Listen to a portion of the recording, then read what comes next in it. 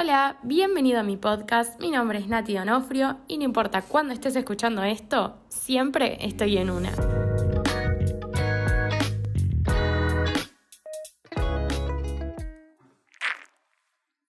Ruido de mate. No sé si se habrá escuchado en mi micrófono celular el ruido de mate. Estoy tomando mate, a ver. Bueno, no sé si se habrá escuchado. Estoy tomando mate, mi nuevo mate que me regalaron mis amigas, que tiene un mandala mío que mandaron a hacer y está re lindo y tiene una bombilla violeta que combina con el mandala y estoy muy contenta. Y nada, eso quería compartirlo. Bienvenidos a un nuevo capitulón del podcast En Una. Nunca hablé, bueno, en mis 2 capítulos que grabé, ese ruido es la silla. Esta silla hace tipo mucho ruido cuando me muevo, es insoportable. Nunca hablé en los 2 capítulos que grabé hasta ahora de por qué le puse en una. Es bastante obvio igual, siento que es bastante autoexplicativo, pero lo voy a explicar en el 3er capítulo del podcast porque me parece que es importante. Primero y principal, le iba a poner al nombre del podcast Divagando con Nati. Lo busqué en Spotify y había muchos podcasts con ese nombre, así que dije, yo quiero ser original, si no voy a hacer algo original, no lo voy a hacer. Y le puse en una, que lo busqué y no estaba. Quizás es un nombre de mierda, como en una qué. O sea, sí, siento que es muy una frase centennial. Tengo problemas con las generaciones, pero pongámosle que es una frase muy de la generación 7, tipo, ay, estoy en una. Pero si la entendés, la entendés. Es como muy una frase que me identifica. Desde que empezó la pandemia yo ya estoy en una, entré en una y nunca salí de esa una. Es como muy amplio, ¿viste? Como muy abarcativo, tipo, estás en una y eso ¿qué significa? O sea, también puedes estar en general en una es como estás en una mala, siento, ¿no? Como que no estás en una buena, tipo, estoy en una. En una nunca es bueno. Tampoco es malo, puede ser como que estás en una medio como filosofando, flasheándola, medio como que te están pasando cosas, tipo, como que te están cambiando, pero capaz te cambian para bien, y medio que estás en una, pero medio que es una que después te termina siendo buena, como que no sé si sí o sí es para malo. ¿Se entiende? Pero bueno, me pareció como copado porque yo siento que soy de esa gente que está en una y que vive en una. Siento ya como que es mi estado, como estoy en una constantemente. Hay veces que tengo semanas que estoy más en una y tengo semanas que estoy menos en una. Pero siento que es como que si la entendés al concepto, la entendés. No sé, espero que se entienda. Pero bueno, si no se entiende, va a ser muy choto. Voy a tener que cambiar el nombre porque no puedo tener un título de un podcast que no se entienda. Tipo, dale, malísimo. Lo tenías que comunicar algo y el título no se entiende. Bueno, espero que se entienda. Esa es mi inseguridad hablando. Espero que se entienda. Seguro se entiende. El tema de este capítulo es la ansiedad. ¡Chanán! ¡Qué tema tan poco cliché, Nati! Bueno, el tema hoy es la ansiedad. Obviamente, como digo siempre, desde mi experiencia, desde lo poco que sé, desde lo que experimenté, desde lo que bla. Es un tema muy complejo, no tengo mucha respuesta. Bueno, hay algo de esto de estar en una que está muy acompañado de la ansiedad. Como que capaz no te está pasando algo. Ay, paren, tengo mocos, no puedo así. No puedo con mi vida. Ya dije en el capítulo anterior que iba a sonarme la nariz. Bueno, muchas veces, bueno, hola. ¿Saben lo que pensé una vez? Tipo, ¿vieron que los youtubers o los influencers hacen mucho tipo como productos que los identifican y después los venden? No sé si me siguen en lo que digo. Como un influencer, no sé, yo sigo mucho a Emma Chamberlain, que es una youtuber de Estados Unidos. Esta tipa, ponele, siempre contaba que tomaba café, hizo una marca de café. Bueno, lo que estaba pensando el otro día, vieron que uno siempre no sé si siempre, pero hay mucha gente, por ejemplo yo, que fantasea como que en algún momento va a ser famoso. Y tipo, ponele, yo digo, bueno, si soy famosa, ¿qué voy a vender? ¿Entendés? Yo digo, podría vender tipo unos pañuelitos súper facheros, tipo con brillitos, y tipo como una funda de pañuelitos onda mega fachera, re tipo fluo, brillitos, como re muy beige, muy así con olor. Entonces toda la gente que es alérgica como yo lo va a comprar y va a estar tipo, qué bien, boludo, qué bien esto. Bueno, eso es lo que estaba pensando el otro día, porque además tengo una amiga que también es como yo. Y fue como, boludo, tengo que crear esto. Bueno, una pelotudez. Pero bueno, vamos al tema de hoy que nos compete, la ansiedad. A veces no tiene tanto que ver con que te estén pasando cosas malas, tipo eventos específicos malos, qué sé yo, no sé, perder un trabajo, se murió alguien, no sé, como por decir cosas malas, te lastimaste, sino capaz por como la ansiedad y capaz por esto de que la salud mental, como que te auto boicoteás y te empezás a autosentir mal, como que voy a leer la definición de ansiedad. La ansiedad es un sentimiento de miedo, temor e inquietud. Puede ser una reacción normal al estrés. Si bien la ansiedad puede ayudar a enfrentar una situación, además de darle un impulso de energía o ayudarla a concentrarse, para las personas con trastorno de ansiedad el miedo no es temporal y puede ser abrumador. La verdad que sí. Bueno, me ordeno. ¿Cómo me ordeno, no? Siendo tan ansiosa. No, mentira. Siento que vamos a hablar de la bella generación Z, la de la cual soy parte, o eso creo, no sé, capaz me equivoco. Pero bueno, Z, millennial, la generación que estamos viviendo, los jóvenes adultos hoy. Se fue toda la mierda para mí. Soy consumidora de TikTok fiel y puedo decir que es como TikTok, es como la definición de tipo rapidez, instantaneidad y serotonina en un segundo. No sé si es serotonina la que te genera. Bueno, ya siento que estoy diciendo estoy remezclada. En este capítulo estoy muy mezclada. A ver, siento que las redes sociales, la modernidad, bella modernidad, lo estudié en la facultad de esto, para algo estoy a punto de graduarme de una universidad, estudié sociología en esa universidad y hablaban de la modernidad. Nosotros éramos unos monos que vivían en el campo y sembraban sus cositas y mataban sus... ¿Qué comíamos? Mataban sus vacas, no sé qué matábamos. Y comíamos cosas y los niveles de ansiedad que me imagino que había quizás en una persona que, qué sé yo, vivía en el campo, cosechaba su comida, no tenía como grandes... no, estoy muy mezclada, ¿no? Bueno, vamos a tratar de seguir el hilo de esta idea. Una persona que vivía en otra época no tenía tantos estímulos y tenía como siento que un ritmo de vida más tranqui. Y como que cuando vinieron la revolución industrial, estoy yéndome a la mierda, ¿no? Pero bueno, no estoy diciendo nada nuevo. Vino la revolución industrial, vinieron las bellas ciudades y siento que con eso trajeron cosas muy copadas, no estoy en contra de las ciudades, pero trajeron un poquito de caos mental que quizás en un momento en donde estábamos más conectados con la naturaleza y teníamos otro ritmo, eso no pasaba. Espero que se haya entendido el nivel de historia y hilo que acabo de tratar de hacer, porque siento que no tiene ningún... como que no sé si se expresó bien. Bueno, me tengo que calmar y hablar con paz y tranquilidad.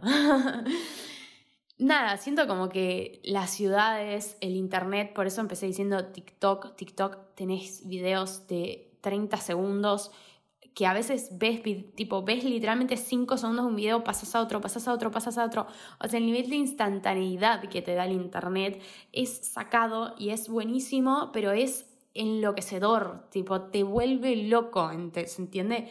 Y ese nivel de locura siento que lo tenemos todos a nivel generacional, o sea, estamos todos todo el tiempo recibiendo un montón de información que nos enloquece y eso hace ya que de por sí estemos un poquito ansiosos y tengamos un poquito menos de paciencia para todo en general en la vida, no estoy diciendo nada nuevo, pero siento que no sé si hay más gente que le pasa lo mismo que a mí, pero la cabeza va demasiado rápido. Y eso está bueno, pero si son las 12 de la noche y te querés dormir y tenés que ir a trabajar al día siguiente y tu cabeza no para, deja de ser divertido, ¿se entiende? Como que ya en ese momento la ansiedad como que te hace ir a un ritmo ya tan rápido que estás totalmente pasado todo el tiempo. Y además de eso, o sea, lo que tiene la ansiedad, más allá de solamente la instantaneidad, ir a 1000 todo el tiempo, está acompañado, como decía la definición, de un montón de miedos. Como que no son pensamientos y ya, sino que en general son pensamientos negativos. Y hago una pausa, obvio que no hay negativo y positivo, sino lo que digo es que son pensamientos que te hacen daño. Y siempre es como que quizás en el momento no está pasando nada y yo ya estoy flasheando que me voy a morir, ¿se entiende? No sé si pienso que me voy a morir, pero sí, eso es como un extremo, pero sí pienso que van a pasar cosas malas. Lo que estaba escuchando el otro día en el podcast de Calu Rivero, que no lo seguí porque me dio paja, perdón, pero no me terminó de enganchar. Quizás si le doy otra oportunidad me engancha, pero no me terminó de enganchar. Pero bueno, lo que decía en ese podcast era esto de que tu cabeza está como diseñada para ver... Estaba bueno eso que decía. Quizás lo sigo escuchando el podcast, no sé. El cerebro está diseñado para ver el peligro en todas las situaciones porque te tiene que cuidar de potenciales amenazas para que no mueras. El tema es que lo que dice todo el mundo es que cuando vos estabas en el campo y venía un león y te quería comer, vos tenías que tener ese pico de ansiedad que te va tipo la sangre del cerebro, que la vista como que se te enfoca en una cosa, que se te acelera el corazón para que llegue más sangre y bla, bla, bla, todas las respuestas que tiene, te servía porque si venía el león y te iba a comer, vos tipo podías escapar y después que escapabas, tipo corrías o lo que sea, bajaba ese pico de estrés y te calmabas y como vos corrías escapando del león como que se iba la energía, ¿se entiende? Se iba la energía del cuerpo. Y bueno, nada, como que eso ahora tipo te da ansiedad, no sé, qué sé yo, una pelotudez tipo dar un oral, un examen para la universidad y estás en tu casa el día anterior con miedo y no te está comiendo un león, sino que estás vos en tu cama solo, tipo podrías estar tranquilo, pero estás flasheando que tipo te va a ir mal en el examen y vas a ser un boludo y vas a recursar la materia y qué sé yo qué, y estás flasheando situaciones que en ese momento no están pasando. Entonces nada, como que toda esa energía que vos acumulás te termina haciendo mal al cuerpo y te dan cosas malas como, bueno, a mí me da diarrea, por ejemplo. A mí me da diarrea, a mí me da que no me puedo dormir, a veces me da contractura, bueno, palpitaciones y todo eso siempre, pero digo como síntomas más puntuales. Últimamente me pasó que me estaba dando como fiebre, porque estaba como muy exigida con muchas cosas y tenía muchas presiones y bueno, me estaba dando como fiebre, no sé. Y bueno, nada, en fin, eso es como un poco lo que yo sé de la ansiedad. No sé si sirve, si estoy diciendo algo muy revolucionario o si ya se aburrieron, espero que no. Bueno, ven, eso es la ansiedad, por ejemplo. Yo estoy tipo hablando y contando como algo que siento y compartiéndolo y mi cabeza automáticamente tira como un pensamiento que es tipo la gente se reaburrió o tipo no estás diciendo como nada nuevo o es obvio que la gente ya sabe todo esto que vos estás diciendo y tipo ¿para qué lo estás diciendo si ya es re común? Bueno, esos son todos los pensamientos bellos que pasan por mi cabeza, que es un poco ansiedad de que te tira como cosas negativas. Y bueno, nada, eso es como un mini resumen de lo que siento que significa la ansiedad y lo que es. Ahora voy a pasar a la segunda parte de este capítulo, que es cómo lidio con esa poronga que me tiene harta y cosas que me hacen bien. Y vamos a empezar por la número 1 de las número unos, que es una paja de hacer. A mí me da mucha paja de hacer, pero es la más efectiva, lamentablemente. Yo digo lamentablemente porque me cuesta mucho tener constancia, pero es meditar. Meditar es muy difícil porque es, para mí, básicamente meditar es tipo estar 20 minutos sentado tratando de que tu fucking mente se calle un segundo. Y es tipo, es horrible como le estoy diciendo, pero es tipo, estás los 20 minutos, ponele, yo medito 15 minutos, bueno, ahora no medito hace 80 años porque soy una boba, pero es tipo estar 15 minutos tratando de que tu cabeza se ponga en blanco.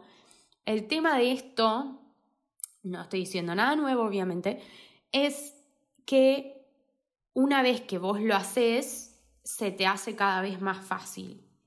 O sea, vieron que dicen, ay, el cerebro es un músculo, qué sé yo, cada vez que vos haces abdominales, ponele, y la primera vez que haces abdominales te cuesta una banda, tipo, no llegas a hacer ni 20, tipo, te cansás, te duele, te arde. Ya tipo a la semana 5 que estás haciendo abdominales, tipo, los haces re tranqui, porque como ya lo entrenaste, ¿se entiende? Bueno, la meditación es lo mismo, como que cada vez que vos te sentás y meditas, se vuelve más fácil. Y el tema de la meditación es que a mí me cuesta horrores sentarme porque es como que es difícil, pero una vez que lo haces como que lo podés pasar a tu vida diaria y es como que ponele, vos estás abrumado, estresado y muy ansioso y como ya teniendo como esa herramienta bajo la manga, por así decirlo, que es meditar, es como que podés poner tu mente en blanco y pensar más como coherentemente, más rápido, porque ya lo venís haciendo y es una práctica que no te es tan ajena. Entonces es como que, ok, me tengo que enfocar, tengo que respirar, tengo que poner la mente en blanco y ya lo sé porque lo vengo haciendo. Entonces nada, como que qué sé yo. A mí me cuesta mucho seguirla, pero cuando la hago es como que digo, ay, sí, es por acá. Qué paja que sea por acá. ¿Por qué no se baja la ansiedad tipo mirando una peli? Bueno, igual también, ¿no? Pero es como, Dios, bueno, nada, en fin. Esa es una. Después, la actividad física es tipo hermosamente hermoso. Siento que descargas mucho. Tipo, yo pienso como la actividad física como, tipo, tu cuerpo está como si fuera un león y vas y corres tipo 5 kilómetros. Bueno, yo corro eso, no puedo correr más. Bueno, en un momento corrí 9, pero qué sé yo. Y es como que descargas toda esa energía que la ansiedad te trae. Y además, hacer ejercicio te da hormonitas bellas, tipo endorfinas, y nada, te sentís bien. Después la otra que a mí me encanta es tema arte, pintar, escuchar música, cantar, bailar, escribir. Básicamente esas son las que hago. Todo eso que es tipo canalizar tus sentimientos, expresarlos, distraerte, conectarte con tu creatividad, bla, bla, bla. Todo eso siento que es buenísimo. Y bueno, después quizás la última sería como entender qué te está trayendo tanta ansiedad y tratar de ay, ¿cómo lo digo sin decir? Bueno, suponete, ¿no? Voy a poner un ejemplo porque no sé cómo explicarlo. A mí, no sé, tipo un trabajo me estaba trayendo como mucha ansiedad y no me estaba haciendo del todo feliz. Y es como, ok, sí puedo salir a correr, meditar, pintar mandalas y tratar de que esa ansiedad baje y no me haga daño. Pero al fin y al cabo, si ese trabajo me está trayendo todo eso negativo, es como, ok, me alejo de eso que me hace mal. ¿Se entiende? Porque a veces a veces la ansiedad está por X razón, pero a veces la ansiedad está por algo real, como que hay algo real que la está causando, por así decirlo. Y bueno, siempre está bueno analizar, siempre está bueno, qué sé yo, ahora yo volví a hacer terapia, volví al psicólogo, el psicólogo es clave para todo eso, tipo entenderte, conocerte, entender qué es lo que te está haciendo mal o si es simplemente tu cabeza. Y nada, eso, en fin. Eso es todo. Por favor, tengo que dejar de hablar de este tema. Siento que estoy tipo mandando fruta a lo loco. No, o sea, es lo que yo siento que a mí me hace bien. Tengo videos de YouTube hablando de esto, por ejemplo. Tengo un montón de videos hablando de la ansiedad de los exámenes, de la ansiedad de la vida, de bla bla. O sea que no es que es un tema que no haya hablado. Pero nada, como que siento que nada. Yo la vivo todos los días, es como un trabajo de día a día, de tratar de como bajarla, de tratar de entenderla y de transitarla. Pero bueno, nada, espero que les haya gustado este capítulo, que les haya servido, que les haya interesado, que se sientan identificados con esto. Y bueno, me pueden seguir en mi Instagram, que es @natidanofrio. Si quieren, cuéntenme qué es lo que opinan de este capítulo, si les sirvió para algo, bla, bla, bla. Y nada, los quiero, gracias por acompañarme siempre, a los que me acompañan desde YouTube y a los nuevos, bienvenidos. Chau, chau.